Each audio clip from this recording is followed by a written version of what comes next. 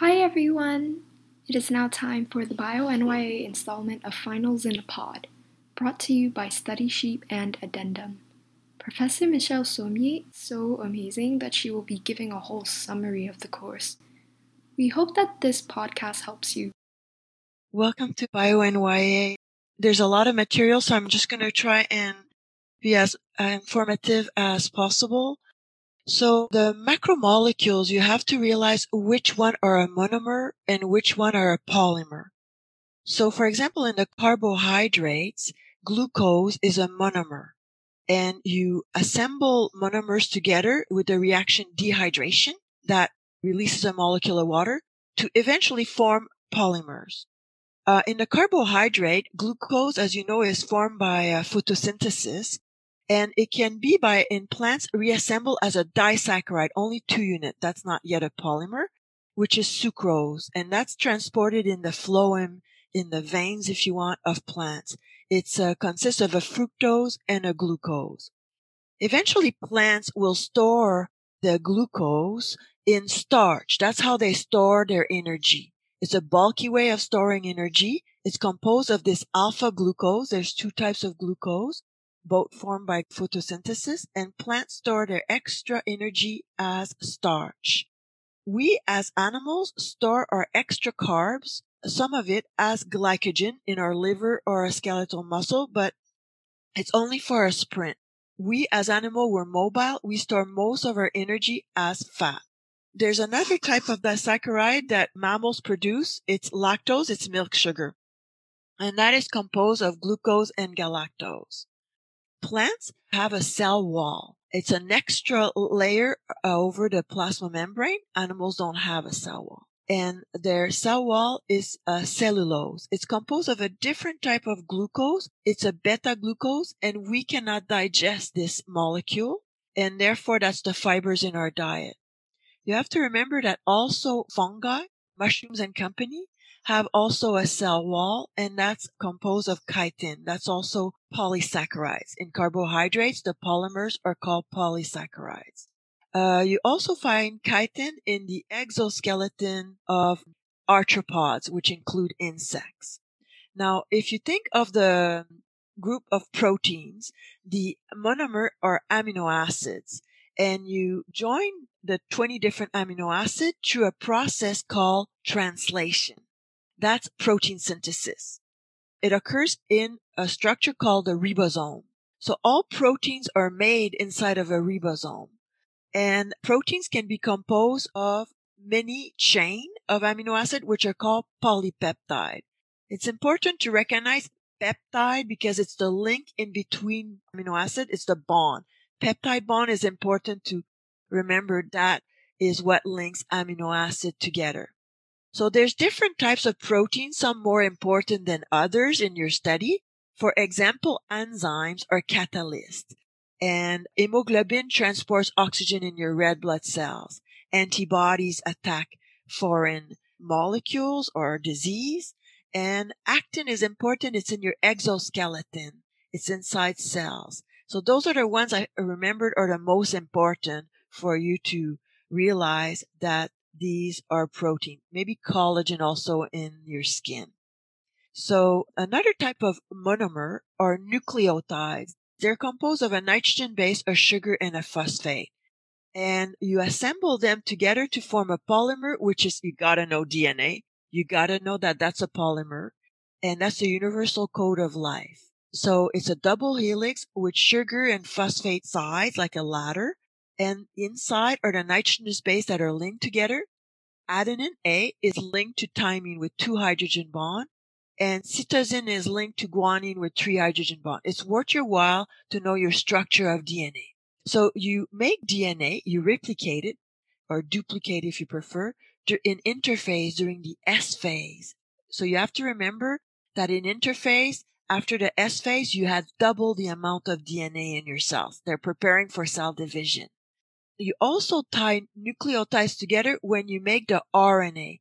The RNA are single strand of nucleotides, and you look at the code on DNA and you copy it. And that process of copying, if you remember the word transcription, what it means is copying. copying the code of DNA to make RNA. There's different types of RNA. They're single strand and they can leave the nucleus through the nuclear pore, and together they work to make a protein. So they're involved in protein synthesis, which is translation. So you have an mRNA that has a recipe to make a specific polypeptide, a protein if you prefer. You have the tRNA that will bring the ingredients, which are the amino acid. And all of this is done in a ribosome, and there's a type of RNA inside, which is rRNA. So go with what your teacher explained. So the next topic to know are your cells. There's prokaryotic cells and there's eukaryotic cells, and what is inside them. So prokaryotic cells are like bacteria, and they have a special cell wall that's made of peptidoglycan. It's a combination of protein and sugar, and there's antibiotic, that penicillin, that can attack the cell wall of bacteria. So usually an antibiotic attacks something in bacteria, for example, that you don't have. So they have a special cell wall. All cells have a plasma membrane, have DNA to control the activity inside of the cell, and some ribosome to make proteins. So that's the basic, what they have. Bacteria, they're very small. Now after that, you have to know what's in an eukaryotic cell. In NYA, we talk about a plant and an animal cell. There's also fungi. You hear little things that are in the other ones, but you have to know your organelles and what they do, and what's in a plant cell and not in an animal cells, and vice versa. So for example, the cell wall is in plant cell, as I just mentioned, is cellulose, or fungi, that's chitin. But the animal cells don't have one. So when you put these plant cells and fungi cells in a hypotonic solution, just pure water, let's say, they are protected from exploding. But animal cells, they would explode because they don't have a cell wall protecting them. So you got to tie your concepts together to be solid for your test. The plasma membrane is like a phospholipid bilayer. I'll talk about it in a minute. And it's a semi-permeable layer. So polymers don't go through it, but monomers, yes, in different ways. The DNA is the universal code of life, A with T and C with G, the same in bacteria than in eukaryotic cell, and it controls the activity of the cell by making these proteins. The ribosome is where you make your proteins, and it's two subunits that were made in, I'm jumping a little bit, in the nucleolus that is in the nucleus. So eukaryotic cells, what it means is that they have a nucleus. And inside is the DNA that's uncoiled, that's called chromatin. So you don't visibly see it. You'll see the DNA, if you want, when it's condensed as chromosome during cell division. So the nucleus has a nuclear envelope with pores, and things can come in and out through the nuclear pore. So your RNA can leave. They were born in the nucleus and they're in the cytoplasm to make your protein.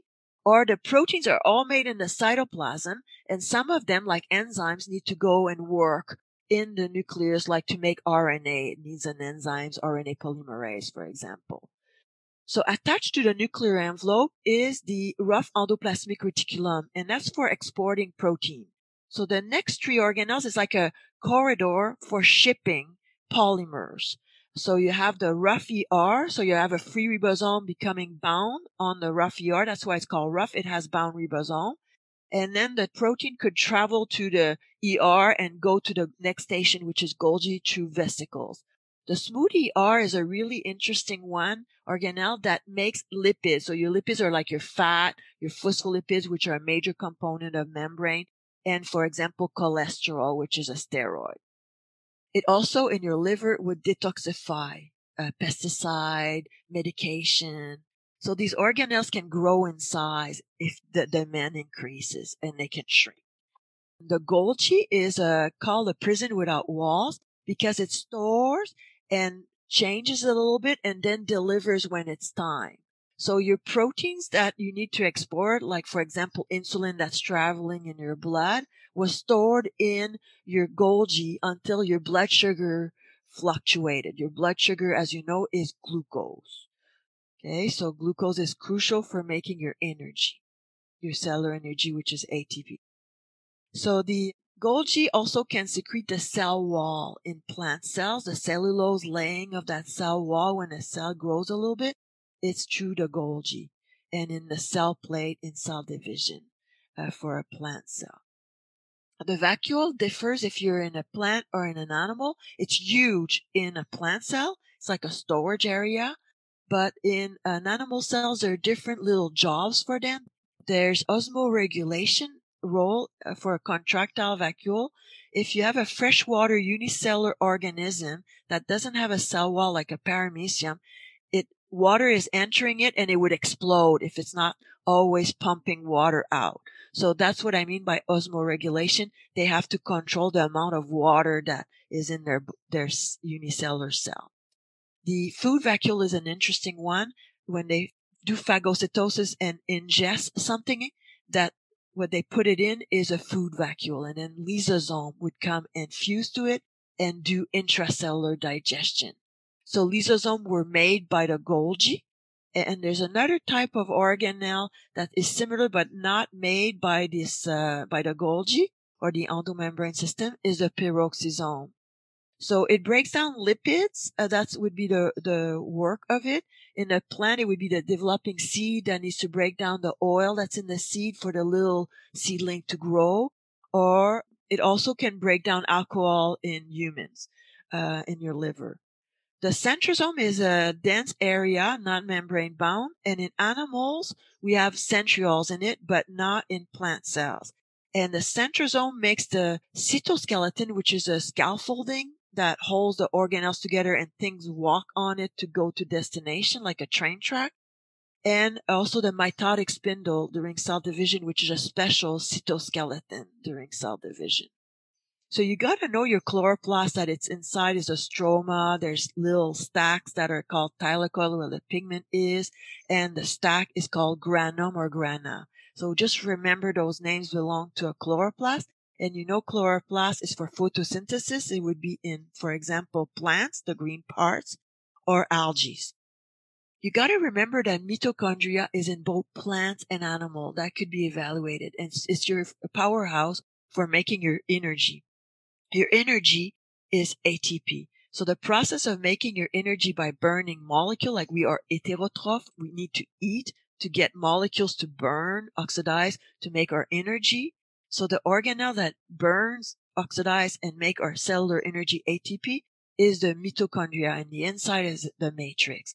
So you got to remember plants also need energy. Bottom line, you need that ATP. So they do photosynthesis, they make glucose, and then they can burn it to make their ATP. That's why they're considered autotroph, self-sufficient, not need to eat something. So the plasma membrane is an important topic. It's referred to the fluid mosaic model. It's a phospholipid bilayer that was made by the smoothie ER, as you remember. There's integral protein that are embedded, transmembrane also called, and they're for transport, for things to come in or out. You also have some peripheral protein. They have different roles. Usually we don't evaluate that because it's quite numerous, the different types of role. There's cholesterol in the membrane. If you're an animal, it would influence the fluidity.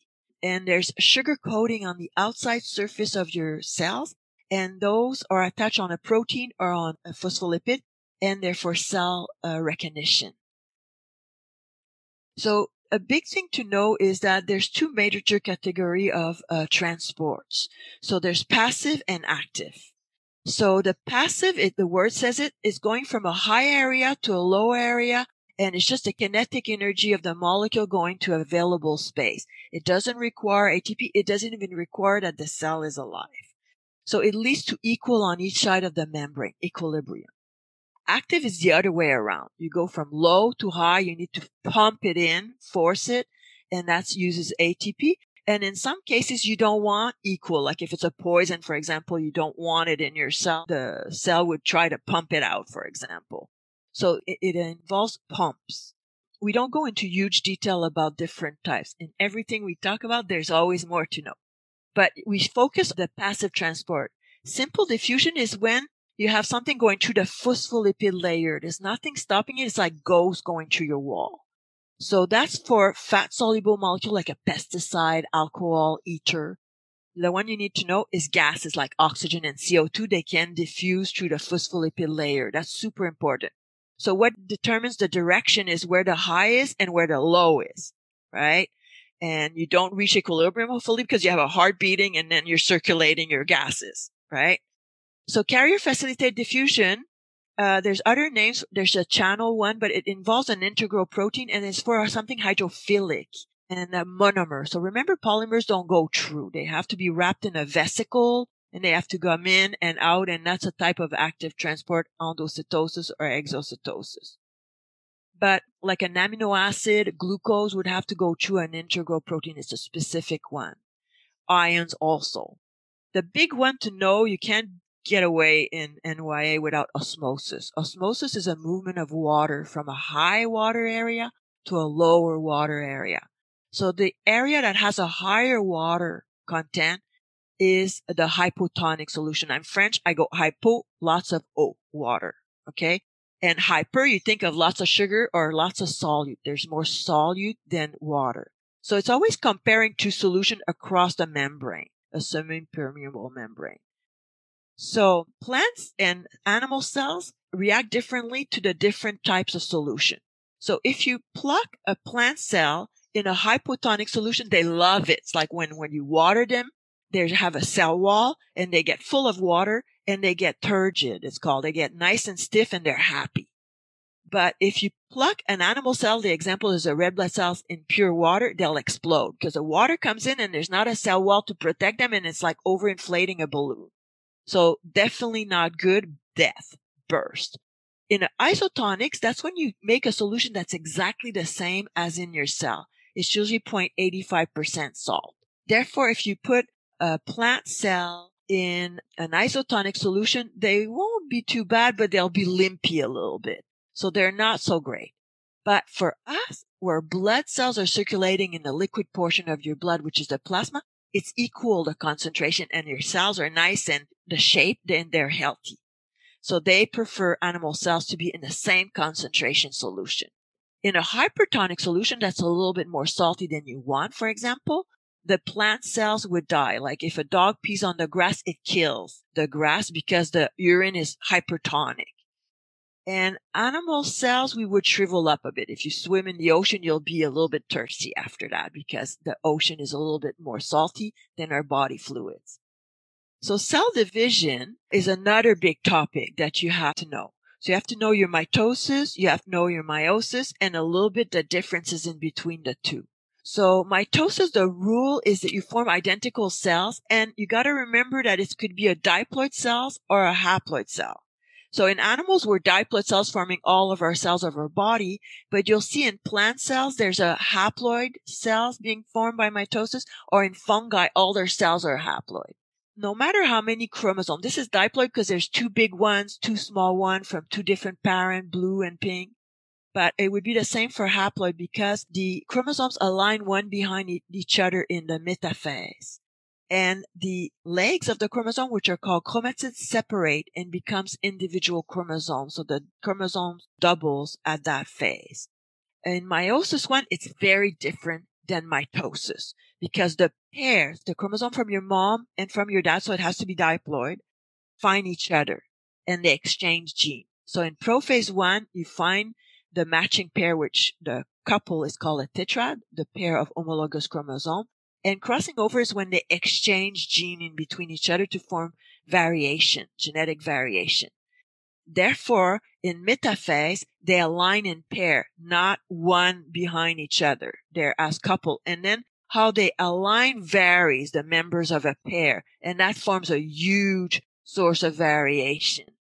That's called independent assortment. And then the pairs at anaphase 1 separate and forms haploid cells in meiosis 2. So we say that meiosis 2 is similar to mitosis in the behavior of the chromosome. So in metaphase 2, for example, the chromosomes align one behind each other like you see here, but it would be haploid, less chromosome. And in anaphase 2, the legs, the chromatids separate like we see here, but with less chromosome because it's haploid. So I know it's a lot of information for just a little review, but that's what you have to pay attention when you study. In genetics, there's patterns to notice. So there's Mendel Genetics that he did a monohybrid cross comparing peas that varied for just one thing. And that's why it means monohybrid one trait. So the example in the book is that he bred purple flowered peas with white peas and saw that all the babies, the F1 first generation, were all purple. He physically dusted the pollen of the white flower onto the purple, so he knew the white was hiding, and therefore the purple was dominant. The purple flower of the babies is as purple as the parent. So he realized purple is dominant. And then when he let them self-pollinate, because these flowers have both pollen and ovule, 3 purple flowers or 3 plants producing purple flower to 1 plant producing white flower. That's the phenotypic ratio. Phenotype is what you see, the expression of the gene. So he got his first law of segregation from those crosses, and he realized individual had 2 alleles, 2 recipes, 1 from each parent. And they separated during gamete formation. Remember, gamete, sperm, or egg are haploid, have only 1 recipe of each. And he also realized that the baby of a 2 pure breed parents is always a mutt, a hybrid, an heterozygous. Heterozygous meaning it has 2 different recipes, white and purple. So it would be like here, purple, you put it capital because it's dominant, and the white, you put it lowercase because it's the recessive allele, right? So therefore, the F1 are always a mutt, a hybrid, an heterozygous from 2 pure parents. So that's his first law. Now, he couldn't tell of the 3 types of purple which one are heterozygous or which one are homozygous dominant having the 2 same alleles.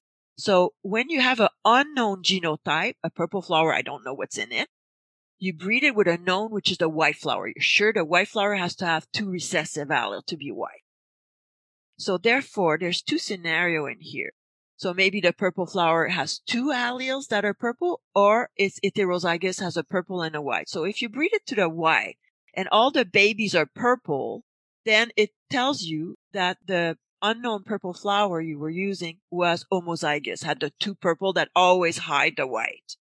But let's say you breed again another purple flower from the garden of Mendel, and you breed it with a white, cross-pollinate, and you start to see white flowers as offspring. That confirms that the purple flower you just used had a hiding white recipe for you to get white flowers. So that's called a test cross. So this is not Mendel, but it's still like 1 gene. It's incomplete dominance. So sometimes both alleles are expressed, and that's called incomplete dominance. So for example, in Snapdragon, there's a red flower, and then you breed it with a white flower, and boom, the F1 is pink. It's an in-between. And the F1, as you know, is always the heterozygous because you're breeding 2 pure breed plants. And therefore, when you left the F1 self-pollinate, you have a phenotypic ratio where you see as 1 red, 2 pink, and 1 white. Here, you don't need to do a test cross because each color flower has its own genotype. So the red are homozygous for red, the pink are heterozygous, and the white are homozygous for white. So the dihybrid cross is when there's 2 traits. That's Mendel. And he knew from his monohybrid cross what was dominant already. So he bred a homozygous yellow and round with a wrinkle and green. And the F1, if he didn't know what was dominant, would tell you what's dominant. It shows you. And the F1 were yellow and round. Now, when they let the F1 self-pollinate, they form 4 types of gametes, ovules, and pollen. And the ratio of the F2 is always 9:3:1. And you have 9 looking like the F1 are both trait dominant, 3 that are 1 trait dominant, the other recessive, the other 3 flip it over, and then only 1 that is both trait recessive. So he saw from this data that the 2 traits were independently inherited. So if we just, in your shape and just look at color, and you add all the yellow versus the green, it's still a 3-to-1, a monohybrid cross. So he saw that they were independently inherited because they were on different pairs of chromosome, the 2 traits. Epistasis is like a dihybrid, but 1 gene interferes with the expression of the other. It allows to be expressed or not. And you see it in Labrador dog. There's a gene for color, either black or chocolate, And there's another gene that either allows the brown or the chocolate. So there's a recessive combination that leads to albinos, which is a yellow lab. So it's still a 9:3:3:1 ratio, but two combination, the ones with the little e, are yellow labs. So it's a 9:3:4. So humans have 46 chromosomes, 23 pairs of chromosomes, and the 22 of the 23 are autosomal. It means it doesn't matter if you're a man or a woman. Hemoglobin is hemoglobin, hair color is hair color, and so on. And the last pair is the sex chromosome. And there it matters if you're a woman or a man for inheritance. So there's autosomal recessive traits or disorders. And therefore, in a pedigree, a man is written as a box and a woman is as a circle. And if they're not affected, it's not shaded. If they are affected, it's shaded. And in the case of an autosomal recessive disorder, they would be homozygous recessive. You need two little recipes to have the disorder. There's some that are autosomal dominant. Usually it's so rare, the dominant mutation, that the one that is affected is heterozygous. You usually don't have enough of that very rare dominant allele like dwarfism to have two. And actually it's lethal to have two. So I want to point out that sex-linked is XXXY. Women are XX and men are XY. So when you form gametes that are haploid, the ovum has a X and the sperm either has a X or the Y. So depending on which sperm fertilizes, the Y makes a baby boy and the X makes a baby girl. So you're seeing that the sperm determines the sex of the offspring. The other thing you have to notice that when it's a boy, for example, the X comes from the mother because the Y came from the dad. So that's what you have to realize is the X in man came from the mother. So if it's a disease on the X chromosome, the disease is usually more common in men because they only have one X. They can't hide it. It's usually recessive and it came from the mother. So that's what you have to pay attention. So usually it's sex-linked recessive. The woman could be a carrier if she has a little hiding recessive allele. And it's very rare that a woman is affected. That means her dad had to have it and her mom was a carrier. Maybe not having the disease, but hiding in her. So usually it's men and they get it from a woman, a mother that is a carrier. And then men are therefore more affected like hemophilia or color blindness, for example. So I'm in Unit 3, the domain bacteria. And the prokaryotes, we talked about it. You have to realize there's some heterotroph or autotroph. Heterotroph, they could be decomposer, breaking down dead matter. They could be disease, but they also are crucial for nitrogen fixing. There are some that are photosynthetic. They're the cyanobacteria, and they do photosynthesis without a chloroplast. In the domain eukarya, the ones that are composed of eukaryotic cells, there's the protist in there. There's some without a cell wall that are heterotroph, they're animal-like, and they are classified on how they move, like paramecium with the cilia or amoeba with the pseudopod. You have to pay attention to the algae that are photosynthetic, they have a chloroplast, and that the green algae are the ancestors to land plant. You have to remember that the kingdom fungi are heterotroph and they have a cell wall. So there's an issue of feeding. They have to secrete their enzyme outside of their body and break down the polymers into monomers and then absorb them. They're unicellular like the yeast, but most are multicellular like mushrooms. And their tissue is made of haploid cells. They have a big role as being decomposers. Also, remember the word sapro belongs to fungi. Now, pay more attention to kingdom planta. Kingdom planta is really important. Their life cycle is alternation of generation. There's a sporophyte and a gametophyte. The sporophyte is diploid and the gametophyte is haploid. So remember, the sporophyte makes spores, but it's by meiosis because the spores are haploid. It's the only meiosis in our story. The spores develop to form the next stage, which is the gametophyte. That's by mitosis. And the gametophyte, it says, makes gametes. And therefore, they make their gametes by mitosis.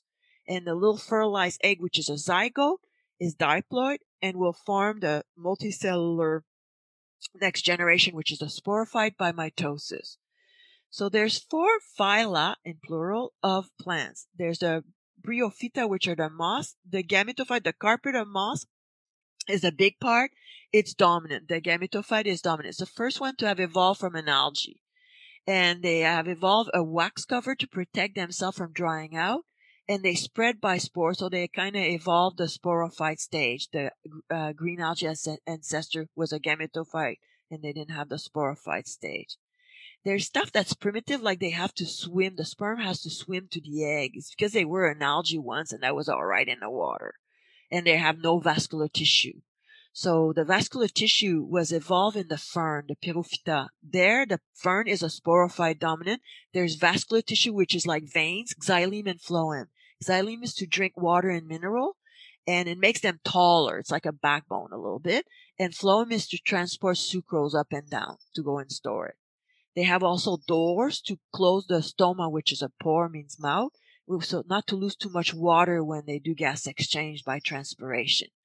And the sperm, they'll still swim to the egg. So the most advanced one are the Coniferaophyta, also called gymnosperm, like the pine, or the flowering plant, which are either Angiosperm or Angiophyta. So what they have more than the other is that they have evolved a pollen grain for delivering the sperm instead of swimming, and they put the baby in a little seed to protect it from drying out. So that's the biggest thing to remember. The pines are still relying on wind to get the pollen to the ovule, so that's not precise.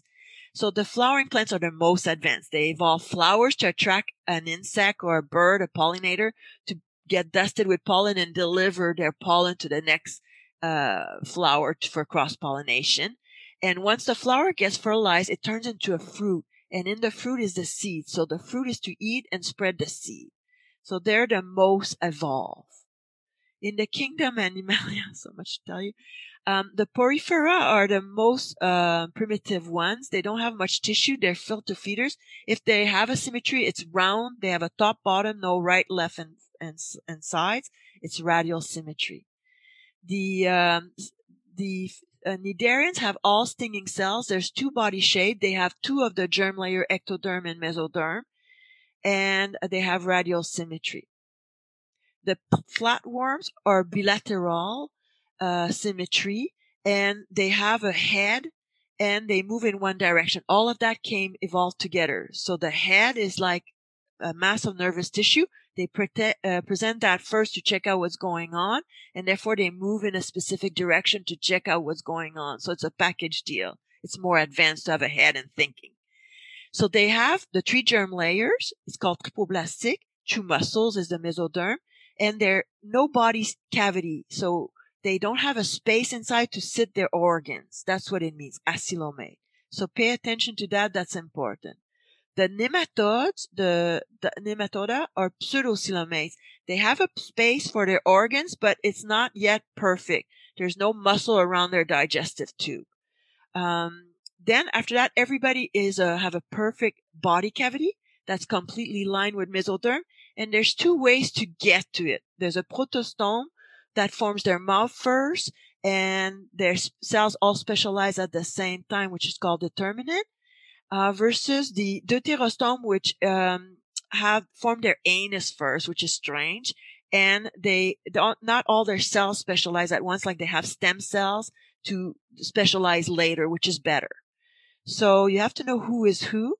The earthworm and company Annelidae are protostome coelomate, have a closed circulatory system. The arthropods, the insects and company, have an open circulatory system, has an exoskeleton of chitin and articulated limbs. They have a respiratory system that's a tracheal system if they're on land. The mollusca are a mixed group of organisms that have either open or closed circulatory system, and they either have gills if they're aquatic or lungs on land. The echinodermata have a radial symmetry as an adult. They're like us. They're coelomates deuterostome, so we are also deuterostome, and they have a unique water vascular system. So we are in the chordata, which have specific common features to be put in that group. One of them is not backbone. So you have to remember that not all chordata have in colonne vertebrale a backbone.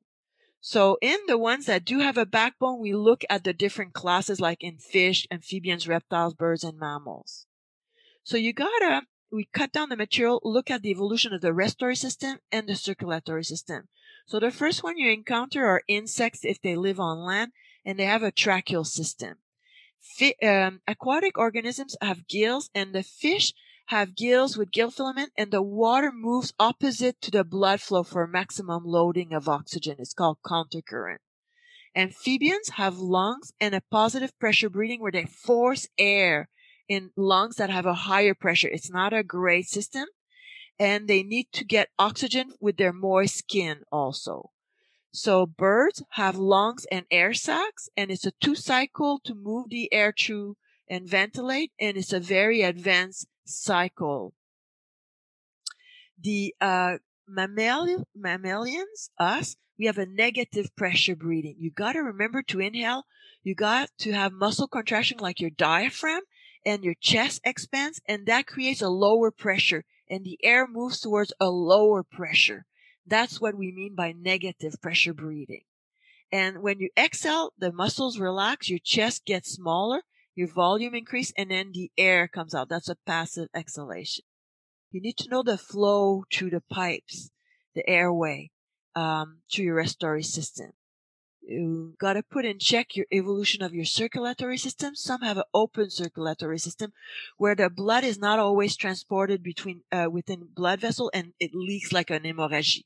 So that's the arthropods and the two groups of the mollusks. The closed circulatory system is way better because you can circulate the blood within blood vessel with a blood pressure. So that's better. So the Annelidae, some mollusks like the squid and octopus, and all the vertebrates, fish and company, have a closed circulatory system. The fish have one circuit. It takes a long time to get through, and they have a 2-chambered heart. The atrium is always receiving blood, and the ventricles is always sending blood out of the heart. The amphibians have a 2-circuit. So there's a going to the lungs, pulmonary, coming back to the heart, and then systemic is everywhere else, all the other organs. That's better. It's more rapid.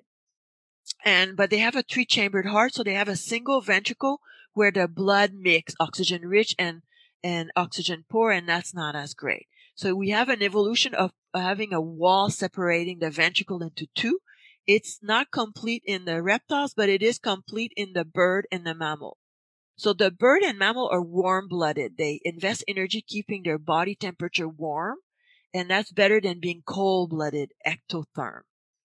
The rest are cold-blooded.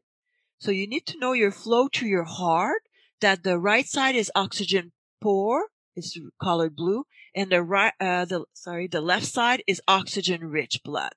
So your system, your pulmonary circuit is leaving the right ventricle, going to the pulmonary trunk and arteries, going to get oxygenated to the lungs, and coming back as pulmonary veins. That's your pulmonary circuit. Then you're arriving in the left side of the heart, which transports oxygen-rich blood, and that will pump it through the aorta to all your organs, lungs, and come back as blue blood, oxygen-poor blood, via the 2 vena cava. So this one is the systemic route. In evolution, you need to know the population genetics, which is the Hardy-Weinberg. So there's 2 equations. This is for individual. Those are the homozygous dominant, the heterozygous, and the homozygous recessive. It's best to try and calculate everything that it adds up to 1 to make sure you didn't make a mistake. So what you have to recognize is what they give you, and then you can use your formula to find whatever they're asking you. So P plus Q are frequencies of allele. P is the frequency of a dominant allele, and then Q is the frequency of a recessive allele. And you have to know the 4 conditions for this theorem to work, which is no evolution, no change in the frequencies in your gene pool, no genetic drift. I'd love to spend more time on that, but there's a series of problems that we give you. You try them. So there's 4 conditions. You have to have a large population. No founders effect, a little group that went and populated Lac Saint-Jean and they weren't representing the original population, for example. No bottleneck, which is a catastrophe where just a few survive. Like animals that are going extinct, there's so many few that there's no more genetic diversity, so the gene pool has changed. Mutation, no change in your DNA because that creates new allele that would change your frequencies. no people coming in or out, and no selection of mate, which is a little bit interesting. So Darwin is the one that explained evolution. It's the natural selection where you have genetic inherited variation, and it's the environment that selects. It could be artificial, like we select this to breed a type of rose. So it could be artificial, but that's the theorem. So the one that's successful will have more of them in the next generation, the successful variant. So what Darwin thinks is as fitness is how many children you produce that are survive and that are fertile. Then, your gene flow, your genes are going into the next generation. He looked at divergent evolution, which is a common ancestor that decided to do different things from a structure that's called a homologous structure. So you look at all the different forearms of mammals, a bat wing, a whale flipper, and the human grasping hand. That's all from the same bones from a common ancestor.